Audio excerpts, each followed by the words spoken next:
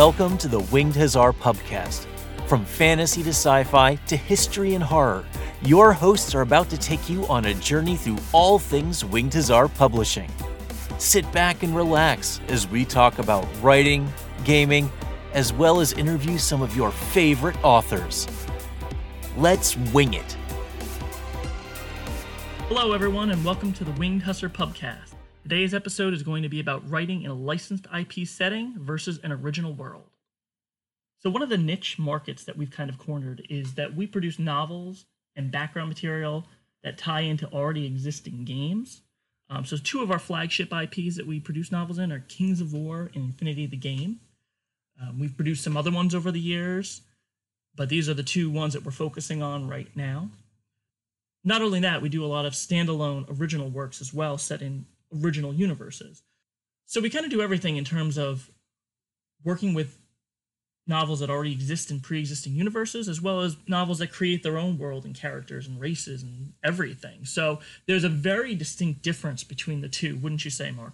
Yeah, absolutely, and that's something that we can do a bit of a deep dive in on this episode. But Winged Hussar, like a lot of different companies out there, have a bank of authors who are returning and diving into different franchises. So I know there's a lot of authors on the books who we could mention who do a little bit of everything. Who will write for franchises that they know inside out, will write for franchises that they've never worked with before, and do their own custom content, effectively, their own books from scratch, that are their own IPs, their own settings. Right. So sit back, relax. Mark and I are going to go over some of the pros and cons of working in both types of settings, and we'd love to hear your feedback of what you think works best and what you'd like to see more of from us. So first off, let's define what a licensed IP setting is. So off the basis of the word, it's a license agreement that we have to write novels and fiction based on an already existing universe. So for example, as I mentioned, the two that we work the most in are Kings of War and Infinity the Game. So what goes on with that is, we reach out to those companies originally and we say, hey, we're interested in producing novels set in your universe. Would you be willing to work with us to have an agreement to do that? And so, there's a licensing agreement that gets set up, and then us, the publisher, we go out and we look for authors and we, tie them in with certain subjects, and we work with the parent company to make sure that we're producing novels in the direction that they want to see. So sometimes we'll do, standalone novels that have a plot that don't exactly move the game forward, but tell a story within the universe. And then other times we'll have novels that are very core central to the game and help move forward ideas that the parent company want to do, and bigger game topics and narratives. Yeah, and with some of the IPs we've looked at, particularly when you look at some of the smaller projects like short stories, I've done a little bit of sub-editing, for want of a better phrase, and it's quite interesting to see when authors come back and want to dive into someone else's established IP, what their ideas are. And I suppose Star Wars, everyone knows Star Wars. If you were to imagine it in Star Wars terms, you may get one author who'll come back and say, okay, so my idea is post-Return of the Jedi, and the Emperor is going to come back, and so is Darth Vader, and they're both going to become good guys, and this is my idea. And you're like, wow, that is absolutely huge, and that is going to change the entire IP. Whereas what you kind of need sometimes, I think, is just a story about Bob the Stormtrooper and his friends. And that's, I think, certainly when you're testing the water of a new IP, that's sometimes a good place to go. Right, and Mark's got a lot of experience on that subject because he's been our star author to lead 3 of the franchises that we've worked on. Mark did the first full-fledged novel for our Beyond the Gates of Antari series. He did the first novel for Kings of War, and he did the first novel for Infinity the Game.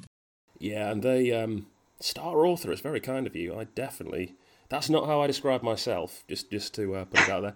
But yeah, all 3 of those had completely unique challenges, I think. Where would you even start? I could do an episode almost on each of those, in terms of when you come in and you look at how the lore masters for each of those 3 have set up shop and what you need to do to work around and within and alongside them. And they were all hugely different. I think Infinity is a great one to start with because there are thousands and thousands of pages of lore. So if you compare that to something like when we had it Gates of Antares, which was, there was one book, and even within that I followed that, and we're still getting stuff coming back saying, yeah, that's wrong. And it's like, but it says this on page 46 of the book, yeah, we've changed our mind. And it's like, you've put one book out and you're retconning it already. And that was very hard to work to. Whereas if you look at something like Infinity, that's very difficult to work to, but for a completely different reason, because there is so much lore to it, absolutely tons, and it's quite hard to navigate your way around that as an outsider looking in. Right, I think that's something that we can definitely touch on in this episode is how lore masters and what happens in different IPs and how they handle that. But before we get into that, let's start on a more positive note, and let's talk about some of the more positive things, the pros of working with IPs.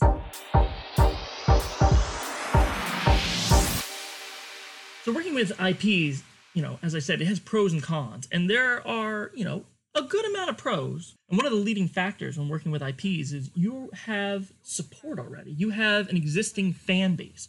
So you're stepping into a world where there's people already supporting the works that you're writing. There's already people who know what you're talking about.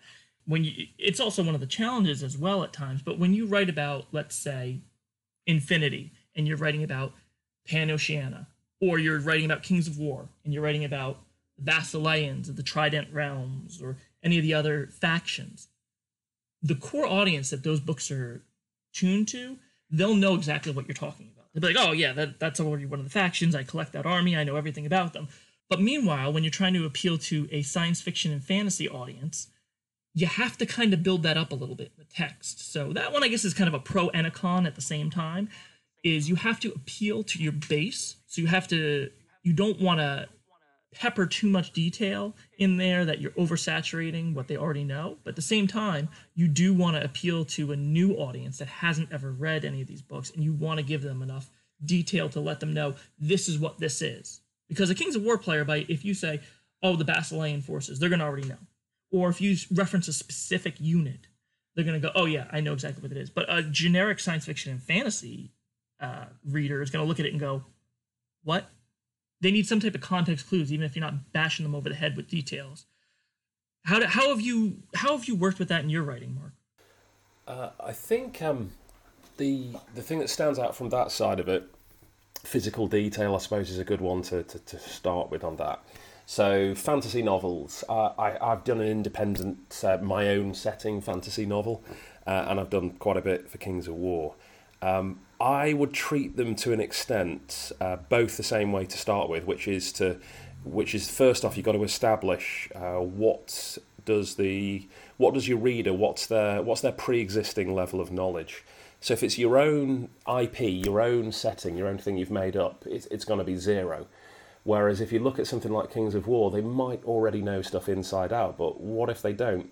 I'm editing or going through some ideas for some franchise stuff at the moment within Kings of War, and it's for factions I know absolutely nothing about, so I'm having to go back to these other authors and say, you need to kind of describe more of what a Thule is, because I don't know what that is. That's something I'm not particularly au fait with.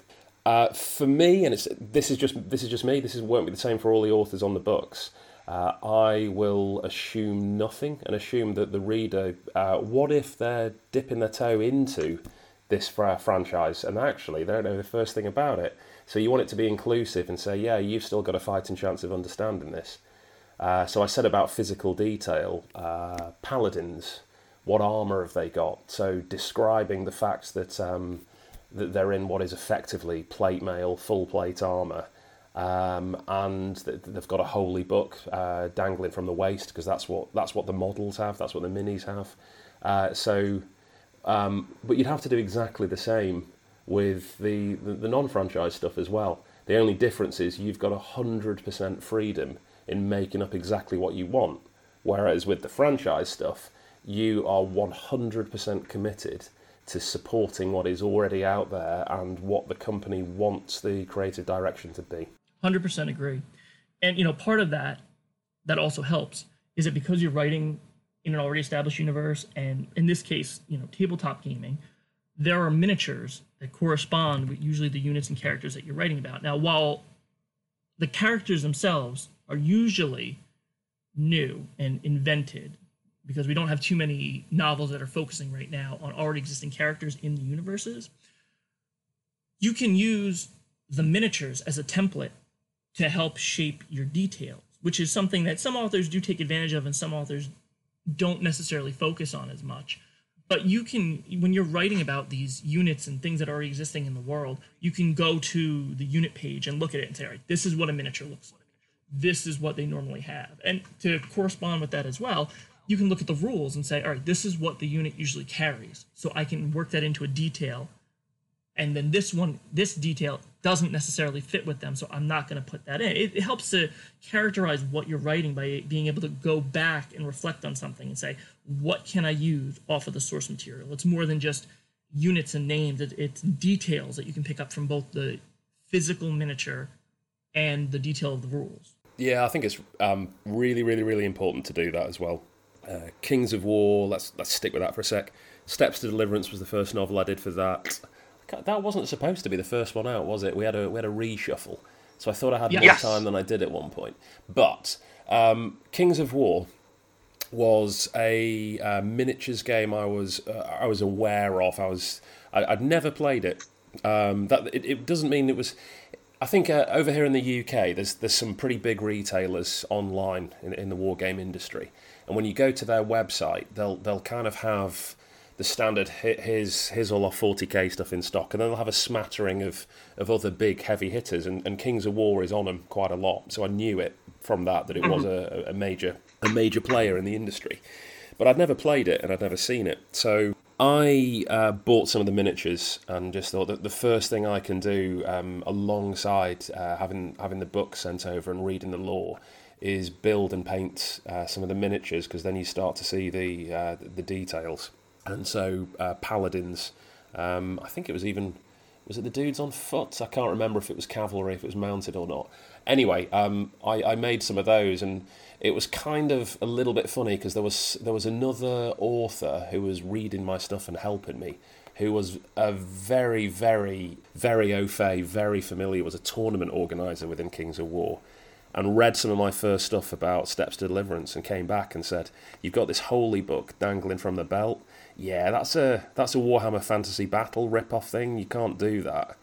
And it's like, it's on the model right in front of me that I've just made, and I don't think Warhammer Fantasy Battle have got the exclusive rights to that feature. That's quite a common trope, I think. So, right. So yeah, I know not everyone does it, and you can certainly get away without doing it. But also, I think for both of us, from having edited some of the other stuff, you can tell when people haven't even tried as authors, or when you look at it and go, this is a great. It could be a great story. It could be absolutely fantastic, but it is committing so many lore violations that not even the basic 5-minute base level of research has gone into this, and it stands out. That being said, I've certainly made some mistakes myself as well. I mean, you hit the nail on the head with that one. Even if you're in the tough thing, and we'll throw this into the con list, the tough thing about when you're working with licensed IPs is that even if you have all the source material, and even if you're reading it front and back, there are times when details will escape, and there's such minor details sometimes that get through that you don't even think twice about it. So I'll give a little. That's the whole point of this podcast, for behind the scenes stuff. So I'll give a little behind the scenes tidbit here. Is when we first started with Kings of War, we did an anthology of short stories, and our viewpoint on that, and we had done that with a few of the other franchises, but our viewpoint with that is we wanted to give kind of an overview of the game and the different factions, and we wanted to be able to put a sampling out to readers to say, this is a sample of what you're going to expect from the novels moving forward. This is kind of a smattering of all the different units and the different factions, and now you're going to get a sample of the whole entire world and how it's going to work. One of the issues that we had is in the Trident Realms story, again, we were still trying to establish our base with the parent company to make sure the corresponding was correct. And so there were things about, asking questions, not asking questions, having them view things, not view things. So there was a part of the story where the author wrote that the Trident Realm forces were male. Now they're called naiads of the base unit. So naiads by mythological lore are female. In my mind, I didn't necessarily think that was the case because some of the units looked kind of androgynous. You couldn't really tell if they were male or female. So I just assumed, equality. They could be male or female, whatever. We sent it to the parent company review. They didn't make a comment about the fact that there were male naiads. Went to print, whatever. And then we did our first novel with the Trident Realm, which was Drowned Secrets by Ben Stoddard. And he wrote something about a male naiad, and the parent company Mantic came back to us and said, no, that's not right. There can't be male naiads. Now, Ben didn't know that. I didn't know that. And the author who wrote the Trident Realm short story in the anthology didn't know that. So at this point, we have a novel already put to print that said male naiad. So there is a lore discrepancy with that, which, on a second printing of the anthology will be fixed. I know the anthology's been out for a while, but we haven't got a chance. It hasn't sold enough to fix that yet. So when it does, it will be fixed. But it's just interesting how things like that, the author looked at it, didn't see an issue. I looked at it, didn't see an issue. Somebody from the parent company read it, they didn't catch that. So even if you scour the source and you look through everything, sometimes you'll find details that will escape everybody's eye and still go to print. And you have to make do with that. You either go, oh, well, that is what it is, or you fix it in a second printing. That's just how it is. Yeah, that's it's something that's not going to crop up when you do your own setting, isn't it? I think because you've got 100% control. That thing that keeps coming back to it, 100% control. And again, an author I've been working with recently in one of these short stories IPs, who really wants to write within this IP, but sometimes people have very distinct ideas of here's what I want it to be, and it might even be at a subconscious level. I look at Gates of Antares, and when I go back and one of the felonies, I suppose, of writing in someone else's IP is to twist that IP into what you want it to be, rather than what the lore masters want it to be. And right. I think I did that with Gates of Antares, and I wasn't familiar with Infinity, but Infinity to me, that's the ultimate sci-fi setting. I absolutely love it. I think it's great. And I think subconsciously I was trying to make Gates of Antares fit the Infinity mould, and a bit more cyberpunk, and have more kind of sparkle and life and soul to it, and have more of that militaristic feel. So, but it wasn't a conscious decision. It wasn't I don't like this, therefore I am going to try and subtly change things. It can be done when you don't even realise you're doing it. But I have also worked with authors in the past who are very conscious that they're doing it as well, and will kind of say, yeah, okay, so the lore master's written this, but I don't like that. I think that's a kind of a bit rubbish, so here's my idea. And that's when you kind of got to say, but sadly, it doesn't matter what you think. If this is a grey area, then try and flesh it out. See what the lore masters think, that's great. If it is already set in stone and is black and white, then you are slave to that detail. You've got to follow it. You absolutely must. And that's one of the key differences. Again, could be a pro, could be a con, depends on what sort of writing you want to do. Right, and that's really the core difference between original and licensed.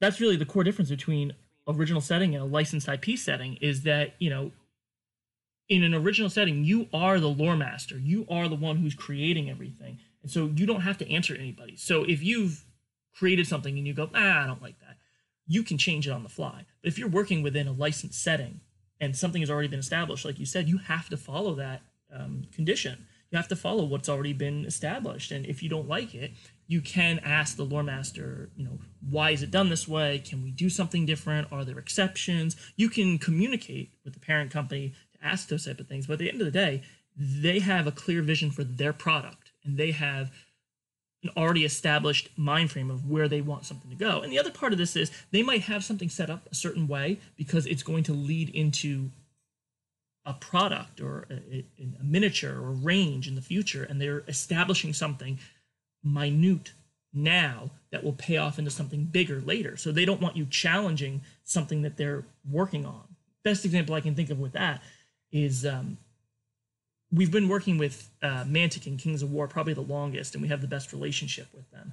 And there are areas when we first started working with them that they didn't want us to touch. There are areas they still don't want us to touch because they're not ready to explore it yet. When we first jumped into Kings of War, there was a faction called the Brotherhood, and that was a big faction that, like, people really liked it. Mark, you even submitted a story originally for the Brotherhood instead of the Basileans, correct? Gotten that, yeah, that is exactly what happened. Yeah. So why did I change it? I can't. That's probably one for another episode. But you're right. Steps to Deliverance was originally a Brotherhood story, I think. Because they nixed it, because we weren't allowed to touch Brotherhood at that point. Yeah, that was it. They said, because how are we pronouncing? Brotherhood hadn't split yet. Should we go Basilean? But I'm going to go Basilean for this episode. We'll pronounce it. Yeah, Basilean, I think. It was Basilian, I'm sure, when I read it, but it's Basilean now. Anyway, yeah, they were kind of would you say that are they the flagship faction? When you open the rule book, it's got like a paladin helmet as the symbol of Kings of War almost. So it made sense to come straight out of the gates with a Basilean story, and I think that's why it ended up going in that direction. At that point, the Brotherhood hadn't split yet. So in Kings of War, in the Edge of the Abyss campaign that we came in at, there was this faction called the Brotherhood, and they were kind of like Ranger-esque, more or less. Like, how would you describe Brotherhood pre-split, Mark? No, this is interesting in itself. Again, this is going to become my catchphrase on the podcast. We could do a whole episode on this. Because when we looked at was it Nature's Night? It was, because there's a lot of Brotherhood references in Nature's Night. You got 4 different authors doing different things with that and seeing it in a different way. For me, Brotherhood, you look at the miniatures that are in the rule book, in the source book, when they are first introduced into Kings of War, and they are clearly based on the monastic fighting orders of the Catholic Church from the medieval era. Right. They're Templars, they're Hospitallers. So that's what they were to me. They were a religious fighting order. Now, fair enough, they had other bits bolted onto the outside of that. You could see that they had like peasants within the ranks who did have a little bit of the sort of Robin Hood and his merry men kind of feel. Yep. But for me, first and foremost, and again when you read the lore of them, is that they are uber religious. They were a religious fighting order. Whereas other authors would look at that and didn't see that at all. And I remember there was another author who made a reference saying, to me, they come across more as Jedi. It's about balance. It's not about doing the good thing for your deity. It's about balance between good and evil and neutrality. Which my counter-argument to that is, but their alignment literally says they're good. So again, it just shows that you can come into this with a fresh pair of eyes and read exactly the same bit of lore and walk away as an author with a completely different take on it. Right. So that was the Brotherhood. And then they split into 2 different factions, the Brother Mark and the Order of the Green Lady. And the Brother Mark went with the Basileans, so they kind of, that whole Holy Knight thing fit in with them even more, because the Basileans are a very, Paladin, Holy Knight type faction. Meanwhile, the Order of the Green Lady were more of the Robin Hood-esque nature lover type thing. They went with the Forces of Nature. So you had one faction that split into 2, and we had a lot of people at the beginning asking to do Brotherhood stories because they liked the mentality of that the faction represented and liked what the core of them was. So that was an area that we could not touch because they had plans to split it. They couldn't tell us necessarily what was going on when we first jumped on, but they said, nope, we're not doing that yet. Then when we split it, then when Mantic split the faction 2, we were able to use both of those factions in respective stories. Actually, Mark worked with both of them. In Nature's Night, we used Order of the Green Lady and set up the introduction, sort of how those knights functioned within the Forces of Nature. Yeah, Faith Aligned is where we used the brother mark and showed how they integrated with the Basileans and the issues and that they had, when two completely separate forces have to integrate with each other. Shameless plug, it's a great novel. Check it out. Everything we talk about in this podcast is a great novel. Check it out. We should do more shameless plugs. I mean, I know it's only episode 2, but let's, what else can we plug? But, it was, all of that stuff that you've described is all challenges which are unique to working within someone else's IP. If you're doing your own stuff, which I have done, there's one novel on Wing to Sal's books which has got my name on it, which I'm just never getting round to doing the final edit on, which is my own thing. I guess it's because now I've worked within franchise fiction so much over the last few years, I'm way, way, way more comfortable supporting someone else's idea rather than coming up with my own from scratch. And I think if we were to dive across briefly, while we're sort of jumping either side of the fence on this, into one of the big positives of working, a negative of working within your own IP is making the world feel lived in. That, I think, is one of the hardest things to do. Now, I'm not a big Game of Thrones fan at all, but I'm reliably informed by those who are that Game of Thrones is an absolutely fantastic example of how to make a world feel lived in. Within reading a few pages, within watching the first episode, you get a real sense of who are the factions, what are the politics, what's the faith and religion, what are the industries at play, how does a normal person live a normal existence, all of that stuff. Whereas you can look at some other franchises where it's just, you've got this really impressive world painted in front of you, but it doesn't feel lived in. It feels empty. It feels like it wouldn't function. And a successful IP has already done all of that for you. And I think that is the primary reason why I like writing in someone else's IP, because I don't want to spend days and weeks coming up with geopolitical systems and a massive history. I just want to write about grassroots characters. So that's for me a lot more fun to do in someone else's IP and to flesh it out rather than think of my own deities, mythology, politics. That to me isn't the most fun part. All right, we'll get to that in original IPs because I got a lot to say about that as well. But you've hit the nail on the head on that. Is licensed IPs have it all for the most part figured out, and things that they don't have figured out, you can help contribute to as an author. I think I talked about this on the last episode, but Ben Stoddard has written our first dwarf novel, Pride of a King, that's going to be out this fall, and that's the first dwarf novel that kind of moves the narrative of the dwarves forward and kind of tells the big story that Mantic is trying to set up for the dwarves. And there are certain things that Ben helped work with to create, to flesh out the dwarves. And then there are slight little details. I think I said this last time, but there was a chess game, like a chess checkers type game that Ben created in the story. And that's now canon. That little minor detail that he created is now canon. So it's a cool thing to see an author put their own stamp on a faction or an IP by what they're able to create.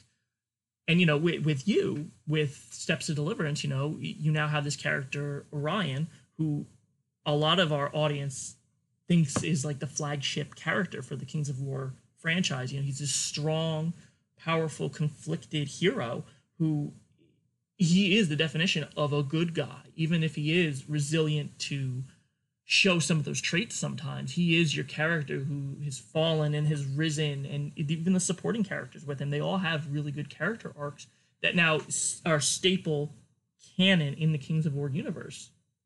Yeah, I think that's that character as well, that because the theme of what we're looking at is IP versus your own setting. Mm-hmm. Could I have used that character, or indeed any characters in my own setting?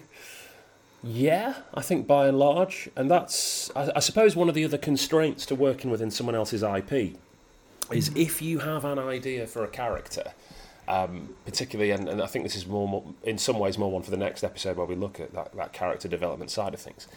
But if you have an idea for a character, it might not fit a setting. Black Library, 40k, Grimdark, all of that sort of stuff, you could have this real uplifting idea, a real positive message, a real feel-good story of the underdog who then ends up getting the happy ending and everything goes great. And in something like 40k, which is a fantastically rich, well-thought-out setting, it might not work. Because that's just not the feel, that's not the vibe, and that's not the world. It's a really dark, horrible world where life is cheap and meaningless. So that's something, again, where at least if you're within your own IP, you could take... I keep saying your own IP, I'm not sure that's technically correct. If it's within your own setting, you could take elements of other things that you really like and say, okay, how can I take a little bit of Star Wars, a little bit of 40k, a little bit of Infinity, whatever it might be, and come up with my own thing, which is all the bits I enjoy of other stuff, but without any of the limitations. Right, and that's a big consideration when you're writing a novel or you're accepting a pitch.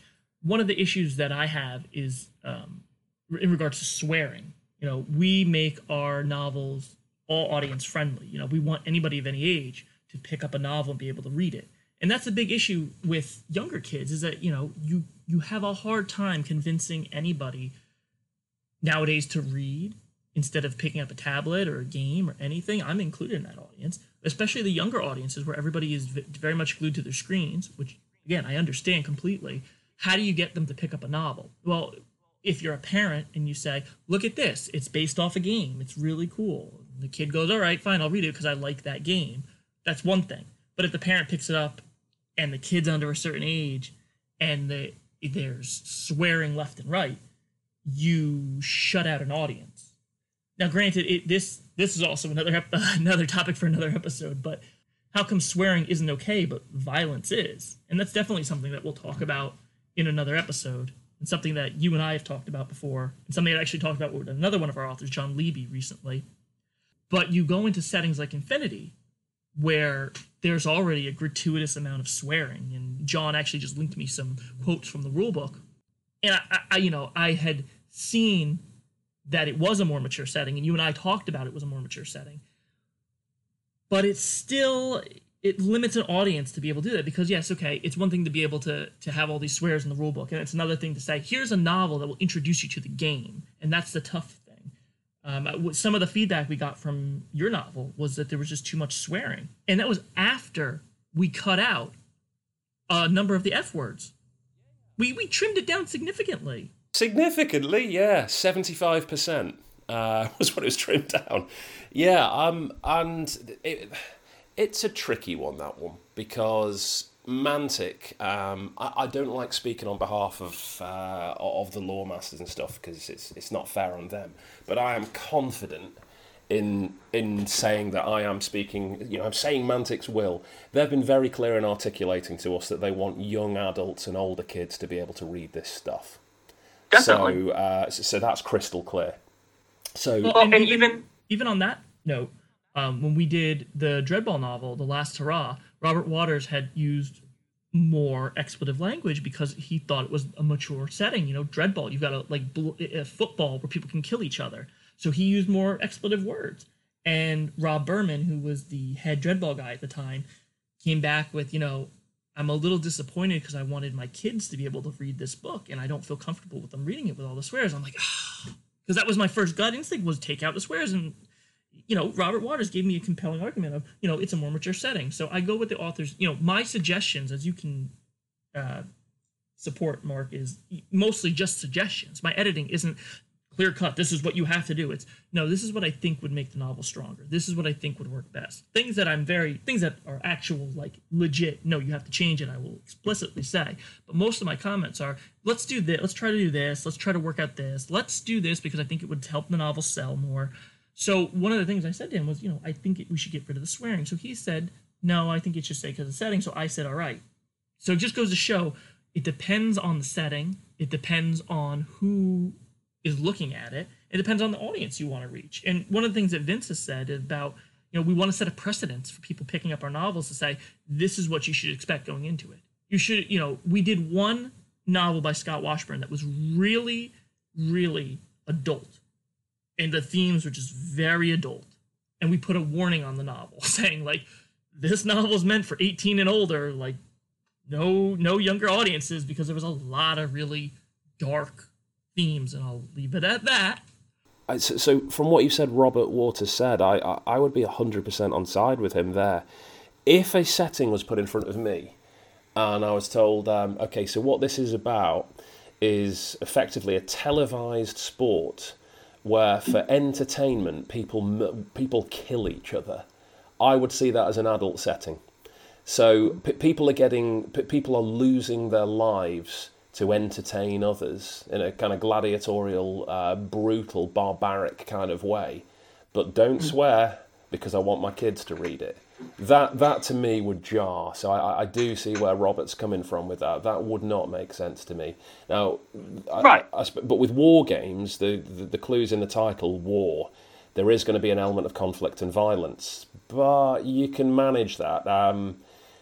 Dungeon crawlers are probably the easiest way for kids into that, because you can kind of market it to younger kids of you're bopping monsters on the head, right. and you don't need to go any further than that really. Is you're getting rid of nasty monsters and zombies and stuff like that. So you don't have to go weapons free and go crazy with the violence all the time.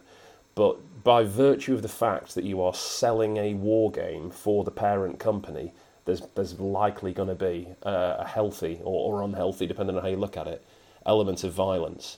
And I think that does steer it towards a more mature audience. And certainly, as you said, with Infinity have set their stall out. You read any of their lore books and the level of language, there's not really anywhere else to go. So, I can see why with Infinity, when their team have read through our stuff, and there hasn't even been any flinching over the language, because that is the setting. It is very much an adult market.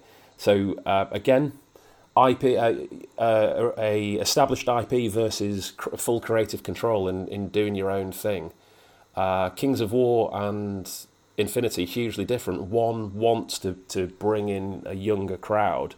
One is very happy in saying this is for adults. Right, I agree. And there's one more thing I just want to touch on before we switch over gears to the original works. I want to kind of talk about one of the biggest cons or one of the biggest disadvantages of working in an IP setting. And that's what happens when the IP dies or we lose the contract. Now, ultimately, we are looking to sell novels, so we fortunately have not had any issues of, it's not working out, we need to terminate. We've had 2 issues where we've had to stop publishing novels in an IP, which were Wild West Exodus and Beyond the Gates of Antares.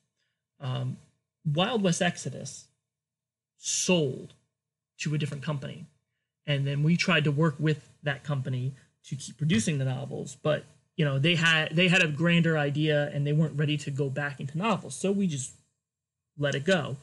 They came back to us and said, okay, we want to be able to write the novels and you guys distribute it. So we now distribute the Wild West Exodus novels. So they're back in our wheelhouse, but we don't write or edit them. So that franchise is, quote unquote, also I'll put that in the dead sort of category. It's in the zombified category. It's dead but not. So all the other pre-existing Wild West Exodus, because it's sold, all the other pre-existing Wild West Exodus books are not canon anymore. So we have like 5 or 6 books that are not canon. And we actually had one that was completely written, edited, and ready to go to print that never went to print because it sold mid-edit. So we have a fully paid-for novel that just went to the wind. So that's a big con there. And then we had Beyond the Gates of Antares, which Warlord stopped supporting and went to Skytrex, which Skytrex supports to a degree, but the core support behind the game isn't there anymore, so we stopped publishing novels with that. So what happens to those novels when we lose the contracts? Not necessarily lose the contracts, but we choose to terminate the contracts, more or less. So like I said, Wild West Exodus is now non-canon. So those books exist, but they're not canon. We cannot sell those books because we don't have an active contract anymore. Or we can't reprint them, at least. We can sell through the existing stock that we have, but that's it. So Mark, in your case, Markov's Prize, people can buy it they can download the digital copy of it, an ebook, but we can't do any more in that setting. And yours is actually, I think, yours is the only standalone novel in the Beyond the Gates of Antares setting. And, occasionally you'll get some feedback from people randomly. It says, oh, I love the novel, but, can't do anything more with it. We can't reprint any more physical. So really at that point, when you're writing in an IP, when you're writing in a licensed IP setting, you have to go in with the mentality of, this is not my product at the end of the day. If something were to happen, this is just a resume filler. That's it. This isn't something that I can become the next Harry Potter, J.K. Rowling with. This is just, I'm writing this to flesh out my resume and help promote the company. And if, the novels sell well, then there's more and more and more. So eventually we'd love to have a Kings of War movie based off of one of our novels, but we have to have the authors, support each other and help sell the novels to keep promoting it. That whole thing of signing across all of your work is a key difference as well. That's one worth highlighting. That as soon as you work within someone else's franchise, and you go, okay, but these are my characters. So, okay, they're wearing your franchise's armor, they're carrying your franchise's weapons, but they're my creative vision.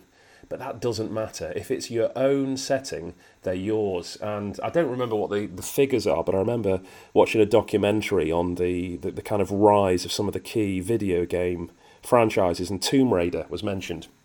And the guy who made up Lara Croft had no idea how successful this was going to be.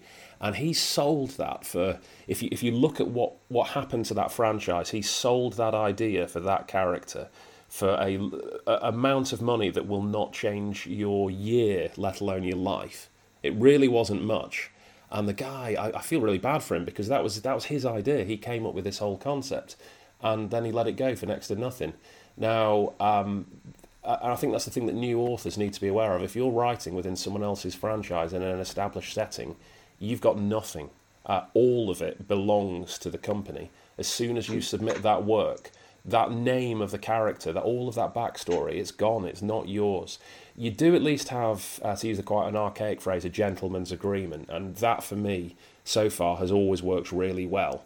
If I say to you, as the editor, I don't want someone else to come in, take my character, and do the full Jake Skywalker treatment of just belittle them, reduce them to nothing, kill them, and replace them with what they think is a better idea. And right. And that's never happened. It's never even been suggested. It's never been mooted. So I'm pretty comfortable that my ideas are relatively safe, which is great.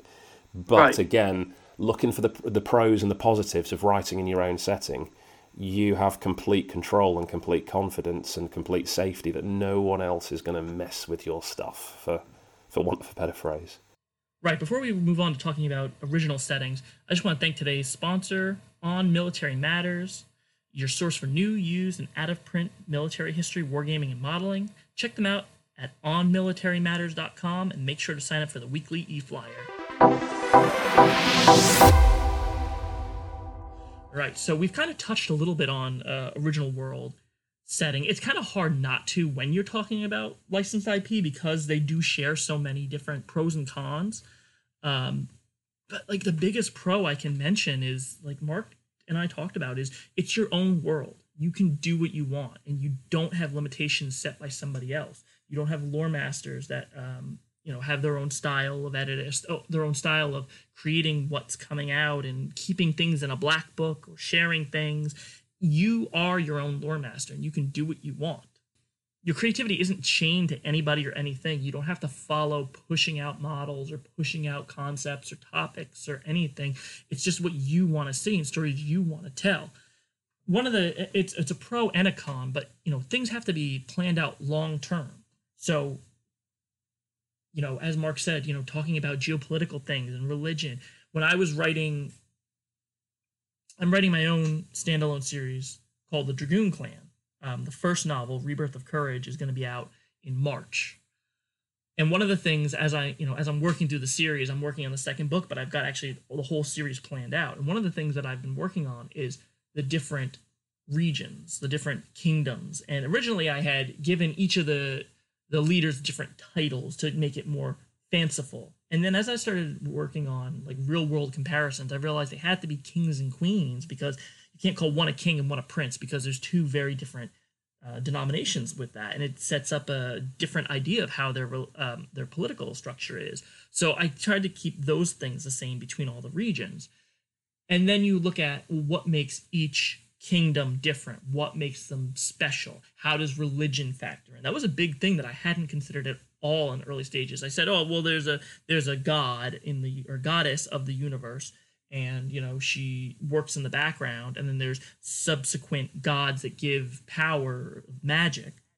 But I didn't really think about how they were worshipped or how any of it factored into play. And it wasn't until I started working on the second novel that I'm like, I need to start seeding in these details a little bit more. So the first novel, I kind of worked on the geopolitical things and how the kingdoms were set up, and like what, little gossip about who liked what king and queen and why they were strong and why they weren't. But then the religion part, I'm like, I need to seed in a little bit more, because those are things that people question. I think that's one of the things which leaves me a little bit more anxious about writing in my own setting, is exactly that, because religion and politics can be the cause in the real world of a lot of friction. Well, if you take it to its logical extreme and you look at the history of the real world, how many wars have been caused by disagreements over religion and politics? It's the overwhelming majority. So it is a point of conflict. And I mentioned this book I tinkered with, which I still haven't got round to finishing yet. It's an old one, and it's based very heavily on almost like the Third Crusade, if it was in a different world, and you can see the kind of clear religious ties to real world events. And I reread it and went through it and thought, this would be I can see how this would cause offence. There's none intended, but it doesn't really matter if no offence is intended. It matters about if offence is delivered. And I don't. Whereas you look at something where religion is real world religion is a huge theme in an established IP like Infinity, and you worry less, because you can go, okay, if people are already playing this, they've bought into the way religion has been presented, it hasn't upset them, and therefore you have an audience who is not upset by this, and you can go on with that. So you've got the IP shield, really, of saying all I'm doing is supporting an idea that was already established and already accepted by the community.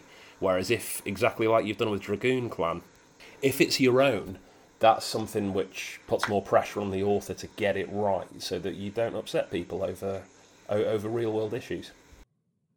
Right, and that's kind of also the con of working on your own world, is that you don't have any existing support. You have to build that support up yourself, and you have nobody to check your ideas with. You have nobody to say, hey, did we do this in this book, or did I go do this in an earlier part of the book? You have to go back and work with the editor and make sure you guys are checking for consistency to make sure that all the ideas are flowing correctly and being used correctly throughout. You have to try to bring something original to the table with an original IP. You can't. It's another talk for another episode. But there's no such thing as originality anymore. Even the tropes are not really... The tropes aren't even tropes anymore, because they've been spun on their head so much, because so many people go, oh, well, that's a trope, so let's change it. And then they've changed it to something else so many times that now the change is the trope and the original is very rarely seen. So it's a tough thing about, how do I make something original and bring something original to the table that hasn't been seen before? It's impossible. You just have to write what you like and what works for you, and you have to hope that there's resonation with other people. And a lot of times it isn't always what you like, but what you want to write. I'll make a video game reference real quick, but Five Nights at Freddy's, that's a really popular game series right now. And I don't like horror. I love that game series because there's so much lore and story that's not told that you have to try to figure out. But the creator was not originally doing horror games. He originally created educational religion games that failed. And then he said, you know what, we'll try something. I think he created, and I could be wrong on this part of the story, but I think he created something that looked kind of spooky. And so he's like, why don't I try horror games? And he made one of the most successful horror games out right now that has its own book series, its own movie series, etc. So sometimes it also doesn't come down to what you want to write, but what will sell. And again, another discussion for another episode is, following what the market currently likes could push your sales, but it might sacrifice who you are as an author. My whole thing is I don't like dark endings. I don't like overusing death, but it's a popular topic. So is it worth using that to appeal to the market, or is it worth combating that to write your own thing that you want to see? That's where it kind of comes into, like, you have to really work on your branding and who you are in an original IP to make it stand out. Yeah, that's another one to touch on, a key difference.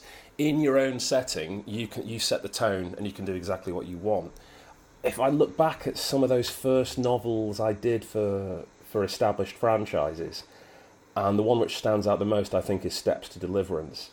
If I wrote Steps to Deliverance again now, it would be quite different in a few key areas, because certainly not saying I've got tons of experience now, but I have more experience a few years down the line than I did back in 2017, 2018. And right. Yeah, there's some pretty sizable sections of that where I was writing. I didn't write what I wanted to write. I wrote what I thought the Kings of War community wanted to read and consume. And in your own setting, you don't need to worry about that. You still want to write about something that you think is going to be marketable and that your target audience will enjoy, but it's not as... The bracket can be wider, I think. In an IP, it's a narrower bracket because there is already... You've got the advantage of the pre-made audience, that's great, but that pre-made audience will have a demographic of sorts, and so you sort of need to cater for that a bit.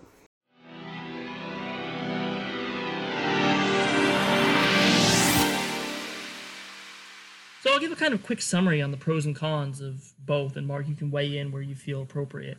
But licensed IPs, the pros are, you've got an existing fan base, an existing world. You've got things you don't have to think about because they already exist. The strength there is working as a team player in an already existing universe and working with the franchise lore masters to make sure that you're writing a novel that works with the vision of the IP. And you have, readers who are already invested that you can get feedback on and see like where people fall into line and what they like and don't like. Meanwhile, the cons of it are, there are limitations. You cannot create your own vision. You have to stick to what is existing in the universe. There are details that, you might feel passionate about, but they don't vibe with the main vision of the IP, and you have to cut out and you have to work around. When you get answers wrong, there are issues. If you come up with ideas and it's not what jives, and you don't check with the lore master, or or the editor misses that, conveniently thinks that you've already established that with the lore master, there are consequences in the greater scheme of things where now your novel has the potential to fall out of canon and it just loses all sale value.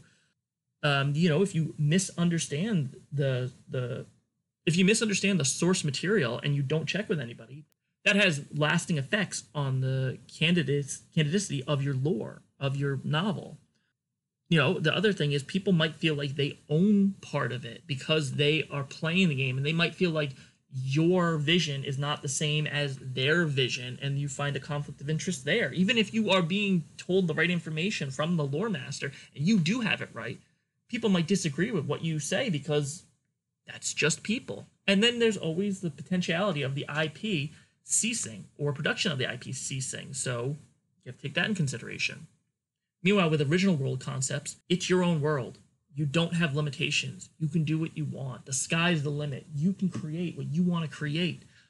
But you don't have that backing of an already existing IP. You don't have people there to check your work necessarily to make sure that, it's fitting with the grander scheme if you're writing a series. If you're writing a one-off book, you have to make sure that your work is consistent from start to finish. Characters are consistent. Lore is consistent. The geopolitical things are consistent. The religion's consistent. You have to make sure there's a lot of consistency because you are the only one that knows what's going on. If you're going to write a sequel, later, you want to make sure that you've still kept things consistent and characters' fates are still the same and ideas are still the same. And you, like, for my work, I have to keep an over 200-page Word document of notes to make sure that I'm keeping things consistent and make sure I've touched on all the aspects. That's it's there's pros and cons of both of them, and there's really, when you're writing in a licensed IP, the goal is to, if you want to be a team player and you want to help contribute to something by leaving your mark on an IP, leaving your characters or leaving your interpretation of something, then by all means, that's the place that you're going to thrive in. You want to make sure that you're going to be a team player and you're working with something that already exists. If you work strongly with that, if you work strongly with other people and you can work within settings and you can work within limitations and you want to write about something that you're passionate about in there, then you're going to be good with a licensed IP. But if you don't want limitations, if you want to be able to just do what you want to do, that's where the original world concept is stronger. And a lot of people like original world concepts because they don't feel tied down to, as one of our good reviewer friends, Mike Carter, puts it, an epic series. Not everybody wants to read a series of books. Some people just want to read a one-off and be done. And a lot of our licensed IP setting novels, you can do that. Drowned Secrets, Nature's Night, you can pick them up, be done with it. Steps to Deliverance, you can read the first one and be done with it. There's a series, though. There are 2 more books that came out that further the story, but you can still pick it up, read it, and be done with it. Original world IPs, not everything has to have a sequel, and you can tell the story in start to finish and not have to worry about anything else. And some people want that. Some people just want to pick up a book they want to read and enjoy and be done with and not have to think about a sequel, because not everything is good with sequels. Sometimes stories can be told in one setting. I personally don't believe that necessarily. I'm a huge fan of, hey, this was good. Let's keep going. Let's tell more stories. And I think I'm going to attribute that to Dragon Ball Z and its ever-long series. It just keeps going on and on with filler episodes, because I'm a huge fan of, let's do some filler episodes. Let's do some character development. Let's have Goku get his driver's license for some god-awful reason, but it was an episode that remains in my mind. Yeah, I think... to sum up from that, diving in as a junior author kind of way, just in really quick, succinct stuff. If you absolutely love world building, like big scale, top end world building with the entire history of the world, with how the politics works, with how the mythology works, with how the cultures were created and what defines them, then arguably, there's a decent argument to say that writing your own setting may be better for you. If, however, you go, you know what, the sound of that is exhausting and intimidating, and that's not really what it's about for me. I want to dive into the weeds. I just want this tiny area just tucked away in one corner, and I want to really explore it and open it up. That, and also you've got that pre-built fan base already there for you. Then maybe working within someone else's IP might be better. But I don't think either of them are completely exclusive. We've mentioned Ben Stoddard a couple of times. I think he's got a real gift for that world building. And so the stuff he's doing within Kings of War, I can't do that. I don't have the creativity and the skill set to do the stuff he does. But also, it appears to me he loves doing that stuff, and that's great. That to me is more of a chore. It's more something that has to be done, but I wouldn't necessarily enjoy doing it. Whereas he seems to really enjoy it and is really good at it. So you can do it within an IP, just like if it's crafted particularly well within your own setting. You don't have to create every last element of the world. I think it just needs to work. There just needs to be enough there that the world feels lived in and believable. Right. And Mark, as you said, you've done both. So what do you really prefer writing? Like, do you feel like you've had too much constraints working in IP setting? I know you touched about how you like to not have to think about some of the background details, but do you find yourself wanting to write more in original settings, or are you comfortable most often telling stories within an already existing universe and doing your research and writing the characters based off of that? The latter, definitely. I don't really feel any draw towards writing in my own setting. I used to when I did some writing at university and did some stuff in my own settings and things. And I look back and I read them, and they're terrible. Let's be honest, they're absolutely awful because the worlds don't work. Whereas you look at what Corvus Belli have done with Infinity, and it's like, so you've got Catholic space knights fighting aliens who are also on a world with Scottish werewolves and samurai. It's ridiculous, but it works. It's fantastic. It's brilliant. I love what they've done. I could never make that work. So someone else has already made it work. So I would rather just work away in a little corner of that and try and put my characters and my ideas within this fantastic concept. So for me, I'm far happier writing within someone else's IP. Right. So I'll throw my 2 cents in as well. I was always told when I first started writing, don't write your best idea first. You always want to save that for once you've had experience. And I can say with complete honesty, it is so true. I wrote the Dragoon. I originally wrote Rebirth of Courage, and we put a small printing out when we first started doing Winged Hussar Publishing, and it was not great because I was my own editor. It was my lifelong dream to write the Dragoon Clan series. It got me into writing. It got me into character development. I use my main character in every game I can create a character in. It is my passion and my dream. So there's a difference. I look back on that first one we published and since taken out of print, and I look at my writing skill in the last draft that's finished and now going to go to print that you helped with, Mark, and I can see the change in quality tenfold. There are ideas I put in that I didn't have in the first one. There's changes I made. There are things as little as you need to think about ramifications of your enemies. I originally had my enemies mortal in the first draft, and in this last draft, they're demons. And there's a big difference there. As Mark pointed out to me, there's ramifications of how is your character going to react to killing a human versus how is your character going to react to killing a demon. There's a very big difference there. And I can attribute a lot of that to working within IPs and the editing I've done within IPs and seeing what works and what doesn't work. And I think if you want to write your own original concept world, you need to start with fan fiction. And to a lesser extent, working in this licensed IP is published canon fan fiction to a lesser extent. You need to work on writing in somebody else's world where you don't have to worry about those concepts that Mark talked about before you work in a bigger world where you do have to worry about those issues. And that's why a lot of people base original world things on real life, because they just assume, people are going to assume that if it's canon in real life, it's canon in this. It's a lot of assumption that I see. So if you want to work on your own original world, fan fiction and writing in a world that already exists and you don't have to make up these minor details is crucial when you have to work on your own thing. So in summary, they're both good for different reasons and they both help. Writing in a licensed IP definitely helps your resume and helps your writing skill. And writing an original world is tricky, but it's rewarding when done right. So yeah, any questions that the audience has about working in either one of these settings, we'd be happy to answer. Find us on Facebook or send us an email.